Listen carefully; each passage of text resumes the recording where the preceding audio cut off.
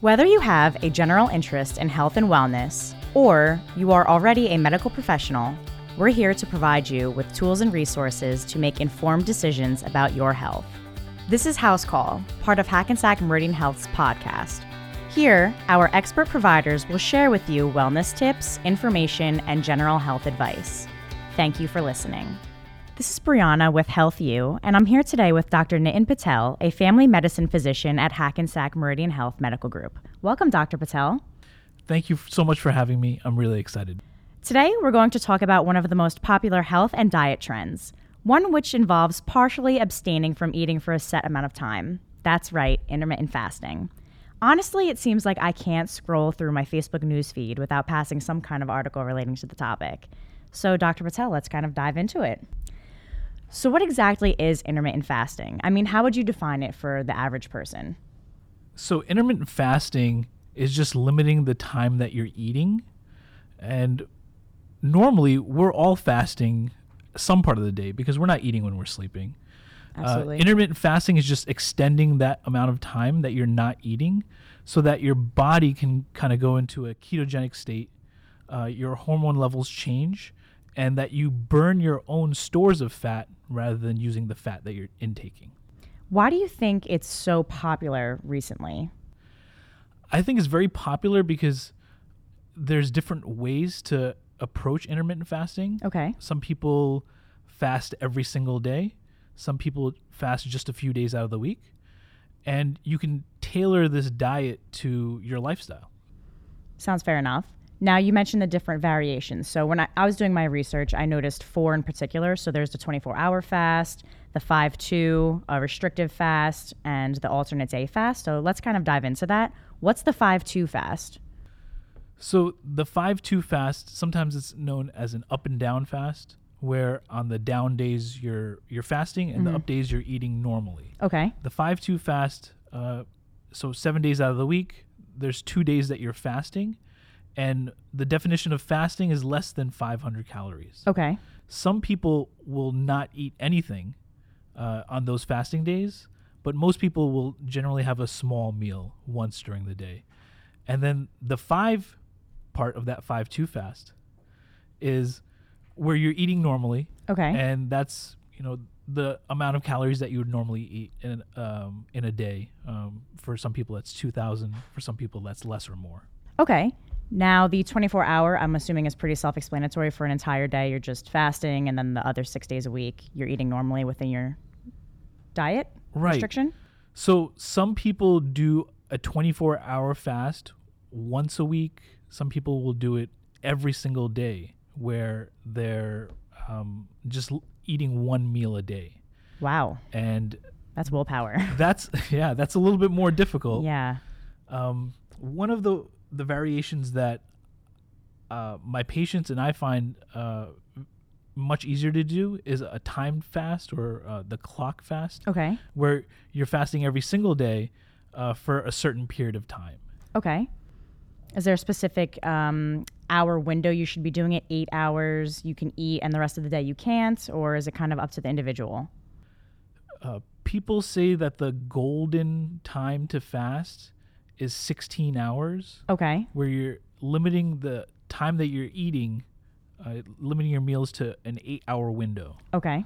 And that could differ. For some people, they may eat lunch at 12 o'clock and then eat dinner around 7 o'clock, and that would be their 8-hour window. Some people may delay that depending on work or their life, where they're starting that 8-hour window at 2 p.m. and then eating their last meal before 10 p.m. And completely eliminating breakfast.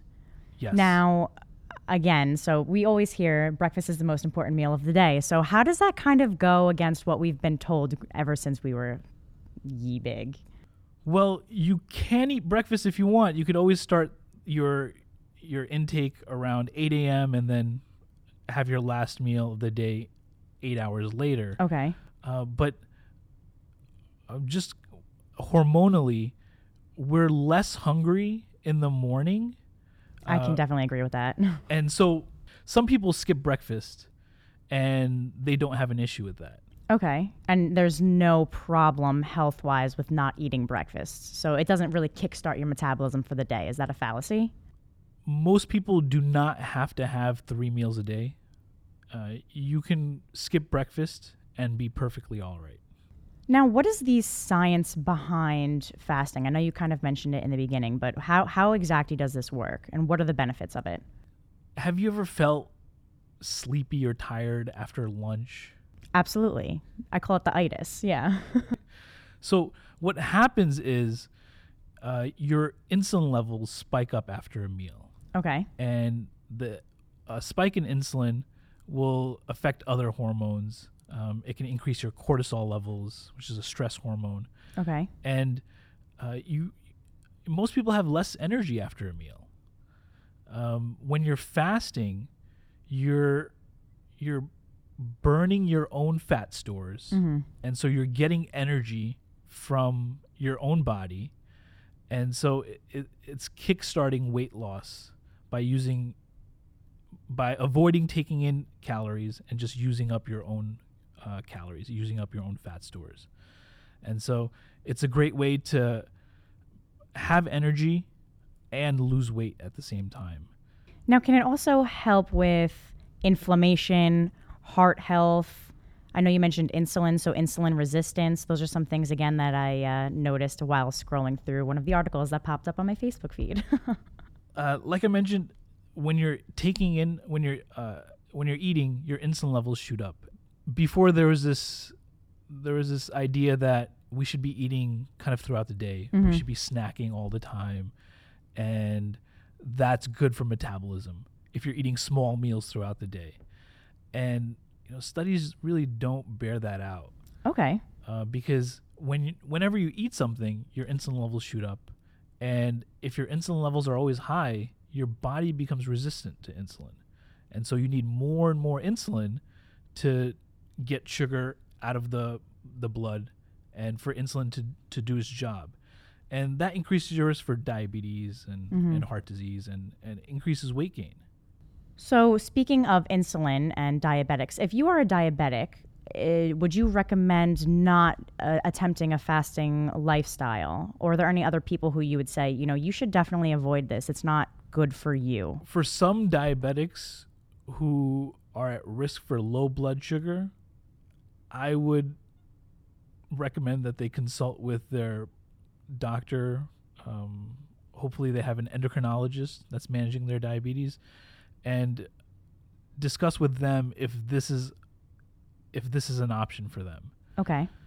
But for most other people, and people with diabetes that aren't on insulin, that are maybe taking 1 or 2 medications by mouth, who aren't at risk of low blood sugar, I believe that this is safe. Can pregnant women fast? So when you're pregnant, you need to, the saying is you're eating for 2. It's not recommended that pregnant women or children or diabetics that require insulin fast.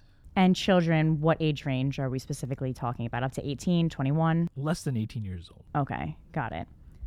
When you are fasting, you can absolutely drink liquids. Is that correct? As long as they're 0 calorie? Yes. So black coffee, tea without any sugar, water And throughout the day. you can work out. Yes, you can exercise. Has anybody come to you saying, I got lightheaded because I don't think I ate enough, or? So that can happen where your blood sugar may drop because you're not eating, but your body adjusts and your body breaks down its fat stores to give you energy, to give you fuel, and to bring your blood sugar up. And so you may want to exercise after your meal for that day, or if you're on a 5-2 plan, you may want to skip your exercise for those 2 days that you're fasting, especially if you're not eating. Makes sense. You yourself have tried this, right? And what did you think? Did you think it was hard the first few days? Did you see any health benefits? So definitely the first week was very difficult. And what method were you doing? I was doing the clock method, where I limited myself to just 6 hours of eating in a day. And so I tried to stay as busy as possible. but I was really hungry all the time. I can imagine. And I realized that I just started out too aggressively, I would say. Okay. What I would recommend if somebody's thinking about trying intermittent fasting with this daily fast of the clock method, where you're just limiting your food to 8 hours a day, I'd say start out maybe just fasting for 12 hours. Okay. So if you're eating dinner at 8 p.m., if you can make it to 8 a.m. for a week, then that's great. And then just try to increase the amount of time that you're fasting every single day. And squeezing that time in a little bit more. Yeah. Now, how long did you fast for, if you don't mind me asking? I tried it for 3 months. Wow. And I lost about 15 pounds. Wow. So weight loss was kind of the main goal that inspired you to want to try this? Yes, I just wanted to try it out, and I wanted to get control of my hunger. So one thing that I noticed was I would always snack in the middle of the night. I was always hungry. I'm a person who definitely is guilty of doing that too. And I wanted to really get control of my hunger, and I thought that this was the way to do it. And I really am in better control of my appetite and cravings. That's awesome. I'm not fasting now, but I am eating a lot healthier and avoiding those late night snacks. Is it something you think you might reconsider in the future, or was it kind of a one and done? I did it, but now I can suppress my appetite a bit better. I would consider it if I'm trying to lose a little bit more weight, Mm-hmm. but really the most important thing is eating healthy, and that's eating plenty of fruits and vegetables, Mm-hmm. making sure that you have a good amount of fiber, staying well hydrated, and so. I want to recommend that people focus on that first Mm-hmm. before going into intermittent fasting, and that's what I'm working on right now. Absolutely. And now, during those periods where you can eat, obviously some people might think, oh, well, I can eat 1,200 calories worth of pizza. So you would recommend against that, right? Yes. So just because you're not fasting doesn't mean that you can splurge Mm-hmm. and eat 4,000 calories in a day. Yeah. The times that you're not fasting, and so it's important to stay within that calorie limit. Obviously everything in moderation. Mm-hmm. If you're celebrating something, you don't have to stick to that calorie restriction, but you should try to eat healthy the times that you're not fasting. Now, is this a sustainable lifestyle, you think, or is this something you can only do short term? I think this is much more sustainable than, let's say, a ketogenic diet where you're Completely eliminating where carbs. you're low carb or avoiding all carbs, because you're just changing the times that you're eating, and fasting is really in part of our culture. Mm-hmm. If you look at it historically, fasting is part of religions. I'm a Hindu, and we have fasting as part of our traditions. And so this is something that somebody can do the rest of their life, Mm-hmm. or just for a short period if they want to try to lose weight. The way you approach it is if you're trying to lose weight, you may want to be a little bit more aggressive in your fast. You may want to fast for longer, or instead of doing the 5-2 method, you may want to do 4 days of regular eating and then 3 days of fasting in a week. And then if you feel like you've reached your weight loss goal, you may want to try to fast in more of a maintenance method where you're on that 5-2 diet, or you're just fasting for 10 hours. Okay. I mean, you're just eating for 10 hours in a day and fasting for 14 hours. With a lifestyle change of this nature, is this something that you would recommend a patient talk to their primary care doctor about, or is this something they could kind of do on their own, but maybe keep them in the loop at a future checkup? Before starting any kind of diet, I would always touch base with your physician. If you follow with a nutritionist, Mm-hmm. You can always consult them, just so your doctor could make sure that you don't have any medical comorbidities that could interfere with the diet. It definitely makes sense. Now, are there any other comments or anything that you would like to mention about intermittent fasting to anybody who may be listening to this? I think that intermittent fasting, it's a great way to approach weight loss because it's very individualized. There's different ways to fast. We talked about the 5-2 method or the clock method, and you could really tailor fasting to your lifestyle. And so I think it's something that people can incorporate in their lives very easily. I definitely love the customization aspect to it. And you, like you said, you could tailor it to yourself and your lifestyle. So that's awesome. Right. So I just wanted to say thank you, Dr. Patel, for joining me today. And thank you so much for having me. Of course. And I hope everybody who's listening gained a little bit more knowledge on intermittent fasting. I hope so too. Thank you. The material provided through this Health U podcast is intended to be used as general information only and should not replace the advice of your physician. Always consult your physician for individual care.